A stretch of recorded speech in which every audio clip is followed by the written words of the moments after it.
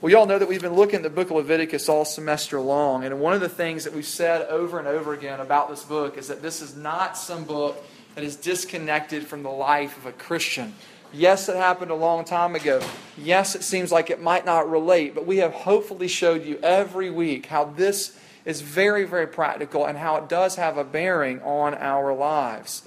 But what we're going to look at tonight, I think I might need to make less of a case for, because what we're looking at tonight is looking at the concept of neighbor love. Now, I don't know if you're familiar with the Bible and whatnot, but we're going to see that Jesus himself highly values this passage. How are we, if we are at all, to love our neighbors? Sounds like a trite question. If you've grown up around the church at all, you might say, oh yeah, Christians, they're supposed to be people who love their neighbors. Next, can we move on? And I want to say, can we just pause for a second and reflect on that for a little bit before we just run through it? I think it might be helpful for us to actually understand what the Bible means when it says to love our neighbors and what it's getting at. So the question stands for us. What does it look like to love our neighbors well? Neighbor love, y'all, is a beautiful thing. In the book, The Little Way of Ruthie Lemming, the author Rod Dreher writes about his small town of Star Hill, Louisiana, and how he had a sister that was dying of cancer. He was a big-time journalist in D.C. and Philly, and he watched as this small little town community came around his sister as she was dying of cancer. They would bring her meals. They would care for her. Neighbor love was a beautiful thing, so much so that it brought him back to the town. He was so enamored by the way they loved his sister that it changed his life from afar. The neighbor love is extraordinary as well. Neighbor love, apart from being pithy or trite, is actually something that Jesus himself saw as revolutionary. Do you remember this? When Jesus was facing the dawn of his death on the Maundy Thursday, what we'll go through tomorrow night, he tells his disciples what? He says this, you all must love one another as I have loved you. And so doing, the watching world will see that and they will know that I'm real, that I actually exist. It's an extraordinary thing. And I know this too. We need neighbor love, right? We're limited and we hurt. Sometimes life gives us more than we can handle. The death of a loved one. The cancer comes back. A surprise breakup. Or a job loss. All of us have limits, right? All of us, we're going to need help at some point. Who will help us when we need it? What will drive them to do it? The Bible answers, neighbor love will. Neighbor love is essential for the Christian life too. Paul talks about this in a classic wedding text that you hear read at tons of weddings, right? Love, love, love, love, love. Well, listen, Paul says this, you can have all the spiritual mojo in the world. And if you don't have love, guess what? You're nothing. It doesn't count. So love is essential. And yet, if we're honest, neighbor love is incredibly hard. You see, even for the Christian, it is profoundly hard. We find ourselves being selfish. We think about ourselves first. Our needs come before others. And everything from tipping poorly at a restaurant to silence in the civil rights movement, despite the call to it, love is hard. It's costly. And we seemingly don't have the ability to do it well. Just how important is it? Well, listen. Jesus in the Gospels says this, that it is so entirely important that I, Jesus, am saying that the entirety of the Old Testament, the law and the prophets, actually hang on loving God and loving your neighbor well. You can sum up the Old Testament under those two headings. Love the Lord your God with all your heart, mind, soul, and strength. And a second is like it, Jesus says, what? Love your neighbor as yourself. Y'all, this is huge stuff tonight. It's massive. It's massively important. And this section of Leviticus is concerned with how we relate to the world around us, especially our neighbor. In other words, people. This section, as you'll see, is a call to holiness. That's really, really interesting. God said it there in verses 19, 1 and 2. He says, for you should be holy as I am holy. And yet, He's not talking about some sort of personal piety. He's not talking about a holiness that says yes to doing the right things and no to doing the wrong things. No, He's saying, For you to be holy is deeply connected not to a personal aspect, but also a relational aspect as well. And I think that's huge for us. Because what he is saying tonight is that holiness and neighbor love go hand in hand. They go hand in hand. So tonight we look at neighbor love underneath these three headings. I don't know if they're printed in your sheet, but we're going to look at them underneath the call to neighbor love, the cost of neighbor love, and lastly, the power for neighbor love. So let's take a look, first of all, at the call to neighbor love. What do I mean? Well, you saw it there over and over again. You see him saying over and over, the writer saying, you shall do this, you shall love in this way, you shall go this far, you shall not steal. And just over and over we see tons and tons of commands to actually love our neighbor. We're not supposed to oppress them. We're supposed to care for our laborers and not cursing people and so on and so forth. But what is going on here is God is making a call to us to say you must love your neighbor well. Let's take a look at this. First of all, one of the things that we see in the book is this. Do you remember what precedes this? We've said it all semester long. That God has rescued His people out of Egypt. He has delivered them. They did not deserve it. They did nothing for it. They were not moral enough people. They were trapped. They were enslaved. And God brought them out. And as He brought them out, He brought them to Himself. He made them His own. And because of that, God is now saying, I want you to remember that you were an enslaved people, that I brought you out, not because you were good enough, but because I delighted in you.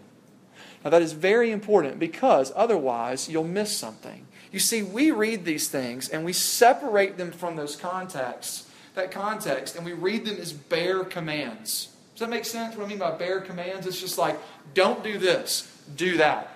Don't do this, do that.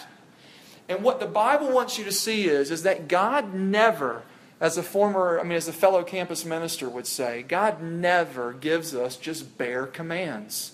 He never, ever, ever says, go do this without showing us grace first. God has delivered His people out, and therefore then He gives these commands. In other words, grace always precedes any sort of law, and that's happening here as well. The call, y'all, is to love our neighbor as well, as you saw this, as ourself. Y'all, this is staggering. This is such a high command. Basically, all the ways that you tend to yourself, you are to tend to others. Yes, it might be a little weird if you just showed up at your neighbor's house and started brushing his or her hair, her teeth, or started doing stuff like that. That's really not what's going on. But the image there, though, is that you do everything to care for yourself. I mean, just metaphorically, how much time do you spend getting ready in the morning? Some of y'all spend an hour getting ready tonight. Some of you are like me and you just go, man, I can't care about that. I'm just going to keep going.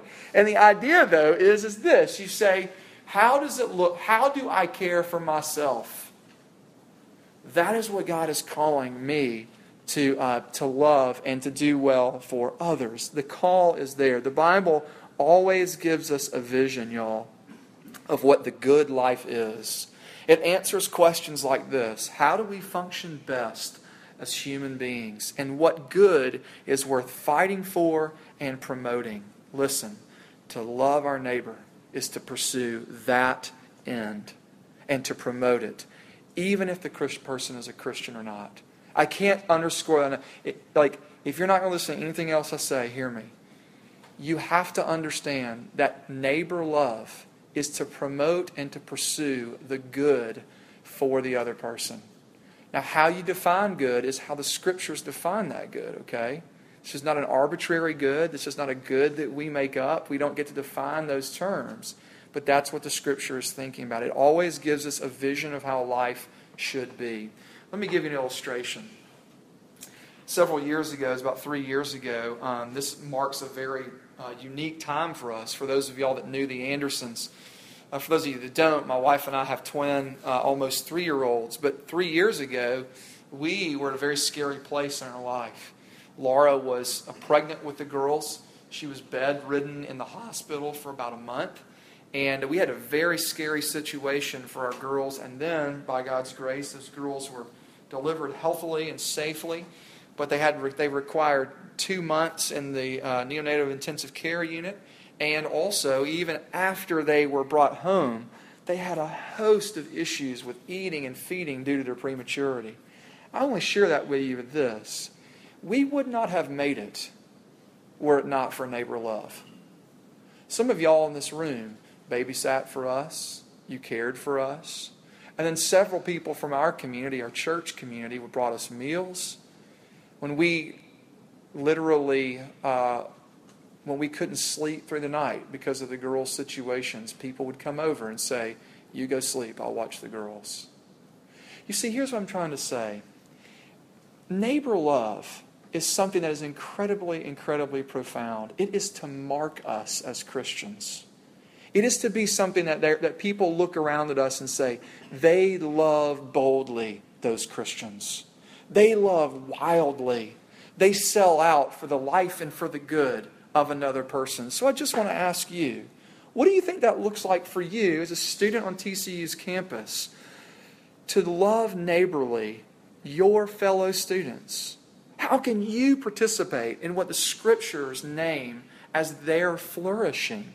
You see, are you able to do that? Are you able to love those people, are you ready for this, with whom you radically disagree? Right? I mean, what about them? Whoever they are. Right? I mean, maybe it's that fraternity. Maybe it's that sorority. Maybe it's that group of students that you can't stand. Will you give your life for them? Will you care for them? Will you pursue their good even when they don't pursue yours? Whew. Love your neighbor as yourself. That's the call. It's a high calling. And as soon as you begin to see it, you begin to say, whoa, whoa, whoa, this almost seems impossible. But look, y'all, I want you to know this, that I long for RUF, for this campus as well, but RUF to be a place that we are about blessing our neighbors. I long for us to be a place where we love people because they are human beings. Listen, the Christian community ought to be known as the kindest, most liberal with our money, most liberal with our time, most caring group on our culture. You see, communities like the LGBTQ community ought to say about Christians, are you ready for this? They ought to say, disagree with them? Yeah, sure. But one thing I can't deny is how well they love us. You see, the atheists here on campus, they ought to look at us and say, disagree with them? Oh, absolutely. But I can't deny the care for me. The way they go out of their way to serve and to love me. Those are the sort of things of like what it's going to look like for us to love our neighbors well. As soon as we see that, you have a deep sense, perhaps like me, of going, yeah, right, how am I able to do that? I mean, under an honest assessment of my own heart, how am I actually able to love like this? And that is what brings us to our second point, the idea of the cost of neighbor love. Look with me at this text. Turn your eyes back there in verse 9. I just want to walk through a few things, keeping in mind this idea of cost. Let's look at verse 9. When you reap the harvest of your land, you shall not reap it right up to the field's edge. What is he talking about there? I mean, that seems so foreign. I don't even know what a reap or an edge is, okay? So we need to take a little bit of time and look at this. Well, in an agrarian society, a farming-based community, what the text is saying is this. When you go out and harvest your wheat or harvest your grain, wherever your property border is, I want you to leave a gap of unpicked, unreaped grain so that when the poor in your land come through your fields, they will have food. And by the way, when you're sickling and picking up that grain in your bags and the overflow begins to fall out, I don't want you to go back and pick it up. I want you to leave it there for the poor in your midst. That's what he's getting at. So I want you to see this. If your grain, if your food, if that was your livelihood, those were your financial assets. That's how you made your money. And what this is showing us right off the bat is that to love neighborly will always be costly financially. It always will be. That's what's inherent here. But it's not only that. Did you see what else he's saying there? He's saying this. He says, you shall not swear my name falsely. Above it in verse 11, he says, you shall not lie to one another. In other words, one of the things that's also going to cost us is our tongue. You know what I mean by that? Not literally. You're not going to have to chop out your tongue. But my point is that it's going to cost you in the way that you want to speak about another person. That neighbor love will cause you to refrain from slander, from gossip, from running people's name through the mud. Y'all, that is a hard thing for college students. Because all you got to do is get on social media, or all you got to do is put two people together and have the third person sitting out and something's being said about that third person. The community that Jesus is calling us to be says stop. Don't do it. You must forego that. And you know what? That's going to be easy, very hard to do, because isn't it easy to want to retaliate? Isn't it easy to want to speak evil? Look what it says also when it says, it'll also cost you. Are you ready? It will cost you your hate. Look at verse 18. He says this, you shall not take vengeance or bear a grudge against the sons of your own people. In verse 17, you shall not hate your brother. Look, when somebody does something wrong to you, right? What's the natural response? You want to rise up and retaliate. And what the Scriptures are calling us to here, neighbor love, will require us to forego that hate. It costs us, right? You see what I'm saying? It's this concept of costing. I can remember at one point in my life, I was in a relationship, and this girl that I was dating, man, she dropped me like a ton of bricks. She broke up with me, it was hard, and she ran off with another man, and I was crushed, right? I got over it. Hopefully I did. But the point is this. What is my gut reaction? Oh man, let me run her name through the mud. Let me go after her, and let me show her if she wants to play ball, I can play. I can straight up play, right? But the actual call for us instead is to say, no, you bear that, Ryan. You bear that. It will cost you. It will cost you to not retaliate.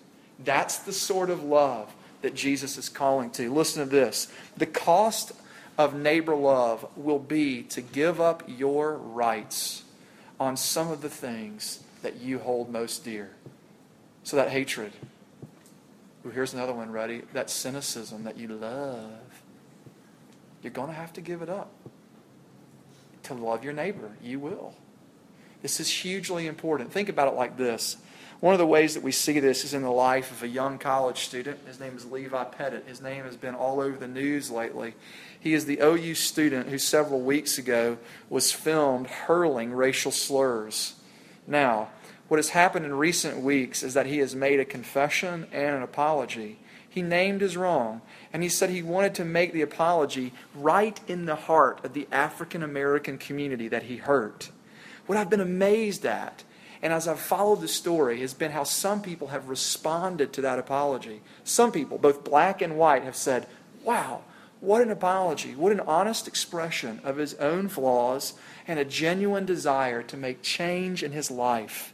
But others have said, however, no way, it's just a PR stunt designed to save face. There is no genuine repentance there. Well, listen, regardless of what you think or you thought of it, one thing is for sure. For those in his community that he actually offended, to extend real forgiveness means, y'all, that they have learned the cost of neighbor love. They've learned it. They have borne out the discriminatory remarks without responding in kind. And that, y'all, is powerful. We need more of that deeply in our culture, where somebody aggravates or grieves us, that we bear it, that we bear the cost of that without retaliating. Moreover, they had to give up their cynicism, wondering if what he means, if he meant what he actually said. Sure, time will tell. But do we only forgive someone that has proven their repentance? Could you imagine if Jesus did that with you? If he only forgave you if you proved a changed life? If that were the case, it's taking away the very power to allow you to change. You need the forgiveness to be able to change. I think this is incredibly powerful stuff. By way of contrast, look at Jesus, headed the way that he handled those who spoke and did him harm. It's Holy Week. Good Fridays are 2 days away. He was brutally beaten, slandered like he was a criminal. The God of the universe was mocked and spit upon. And how did he retaliate? Are you ready? With silence. With silence. Isaiah says this, like a sheep before his shearers is silent, he opened not his mouth. To love neighborly for Jesus was to bear all of this and to not respond in kind. How does this affect us on this campus? Well, y'all tell me. In the same way, neighbor love will always be costly to us. Don't you think so? I mean, what are you, frankly, what are you willing to bear for the sake of love? What part of are you willing to part with your finances? You don't even have much. Are you willing to part with them for the sake of your neighbor? Are you willing to give others in need? What about your tongue? That's a huge one. What about your tongue? Will you keep it shut? When she says something about you in real life or on social media, are you willing not to respond in the same way? It's costly. It always will be. How will you respond when literally people hate you? Will you forego your own hatred back? I don't know about you, but if this is the cost to love our neighbors as the Bible calls us to, how in the world will we find the courage and strength to be able to do this? Where will we find the resources to be able to love like this? Well, this is what drives us right into our third point, the power for neighbor love. Meaning, where will we find the source for this? And I think that you cannot ignore this specific text that I'm about to mention when answering this question. Jesus himself, many, many years, way, way, way into the future from when Leviticus was written, had a confrontation once with a religious leader. The religious leader asked Jesus, he said this, "Teacher, what is the greatest commandment?" I've already mentioned that to you tonight. Love the Lord your God with all your heart, mind, soul, and strength, and to love your neighbor as yourself. And then do you know what the religious leader has the audacity to say back to Jesus? He sort of looks at him and he says, "Yeah, but who's my neighbor?" You see? I mean, who are we talking about here that I've actually got to love? And then Jesus launches into a very, very famous passage known as the parable of the Good Samaritan. And let me just rehearse this with you because it is vital for this. Because Jesus has just said to love your neighbor as yourself, and then he spills out this story of the Good Samaritan. What was it? There was a man, a Jewish man. He was walking along the road, and robbers attacked him, beat him, and left him for dead. There he lay in the pit, and a priest, a religious leader of the man's own kith and kin, walks past him and says, "I want nothing to do with you." And then a second man walks by, not a priest but a Levite, somebody who would have worked in the temple, walks by, sees the man there on the road and does nothing to help. And then a third man comes by, and guess who it was? It was a Samaritan. Now that might not mean anything to you, but it did to the original audience, and it did to the man who asked the question, because Samaritans were them. They were the hated people. They were half-breeds. They didn't get worship right. But notice what the Samaritan did. The Samaritan reached down. He cared for the man. He pulled him out of the ditch, took him to an inn, nursed him back to health. And Jesus asked this religious leader, he says, "Which of those three men, I ask you, showed mercy? Which of them showed what it meant to be a neighbor?" And the religious leader can't even bring himself to say Samaritan. He can't even put it on his tongue. And he says, "The one who showed him mercy." And Jesus looks at the man and says, "You go and do likewise." Listen, I think this is important because we like to think, wow, that's a great story, and I can really understand that now. That just means what I need to do is just learn to care for people. And listen, if you read the story that way, you're missing something. You go, "What? I've always read the story. I've always heard that story that way." Listen, it's telling us something far more profound. Because what Jesus is saying is that you need to see, you tend to see yourself as the Samaritan in that story. But guess where you are in that story? You're the man in the ditch. You're the man in the ditch. And you need your enemy to come pull you out. You see, and what is Jesus saying there? He's saying this, look, I want you to see me as the best Samaritan for you. You see, the Bible actually says this in Romans chapter 5. For while if we were enemies. Enemies? What are you talking about? Yes, enemies. Before you were a Christian, if you are one, the Bible talks about the language of us being enemies with God. And while we were enemies, God comes to us and rescues us. He's the one that comes and saves us by His sheer grace when we wanted nothing to do with Him.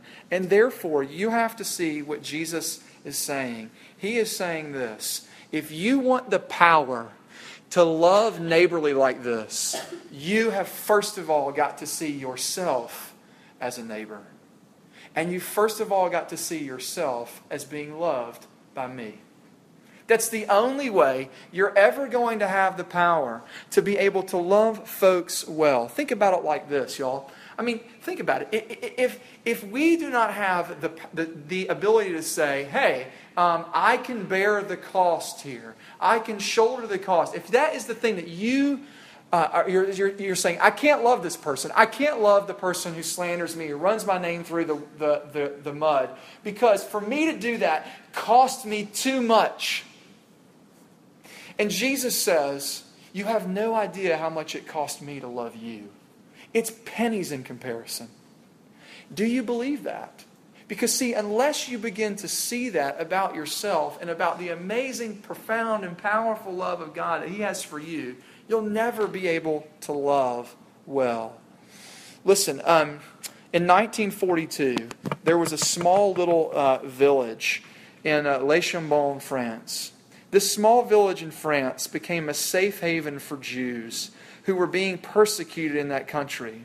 The deportation of the Jews had begun, but there was one Protestant pastor, a man by the name of André Trocmé, who urged his people to give shelter to their Jewish neighbors. He urged them to feed them, to give them a place to sleep, and yes, to do so even at great cost to themselves. And y'all, in so doing, it is estimated that over 5,000 Jews were spared from the Nazi regime because of this. When urged by the local authorities to stop this practice, Trocmé responded, listen, these people came here for help and for shelter, and I am their shepherd. A shepherd does not forsake his flock. I don't know what a Jew is. I only know human beings. He understood this call to be a blessing to his neighbors. And that village loved well the neighbor in their midst, even though they disagreed with them over matters of religion and politics. Listen, do you see Jesus doing this for you? Do you understand that that is what the parable of the Good Samaritan is all about? Listen, y'all. How can we be the neighbor described in Leviticus chapter 19? Well, listen. Don't you see yourself as the one who is poor and in need? Don't you see yourself as the one who's slandered God and God doesn't slander back? Don't you see yourself as the one who is guilty and Christ pardons you? You see, all of the things that you are meant to extend to other people, God in His grace has already freely extended to you in the person and work of Jesus. I've mentioned this week that it's Easter week, and that during that first week, there is a story about another man who is beaten, about a man who is left to die. But unlike the man in Jesus' story, this man found no help to him. He was left to die, and in fact, he did. It is, of course, Jesus Himself. On the cross, y'all, Jesus Himself had been beaten. He had been stripped, and as He was dying, He cried out to His Father to rescue Him, but only silence. Only aloneness was given back. No response. Heaven had shut its doors and no rescue came. Why? Why would this happen? Are you ready? So that you and me would be treated not like neighbors, but like sons and daughters. Jesus' death on the cross is what secured the welcome of God to whoever will receive it. Far from being a pithy platitude, I want you to see that the call to neighbor love is profoundly difficult and costly, and the only source for being able to love this way is from the power of the gospel itself to you. Do you see Jesus loving you that way? You'll never love like Jesus calls you to unless you see that Jesus loves you. You have to be a neighbor before you can love yours. You have to see how Jesus goes out to those who hate him and welcomes them in. Let's pray.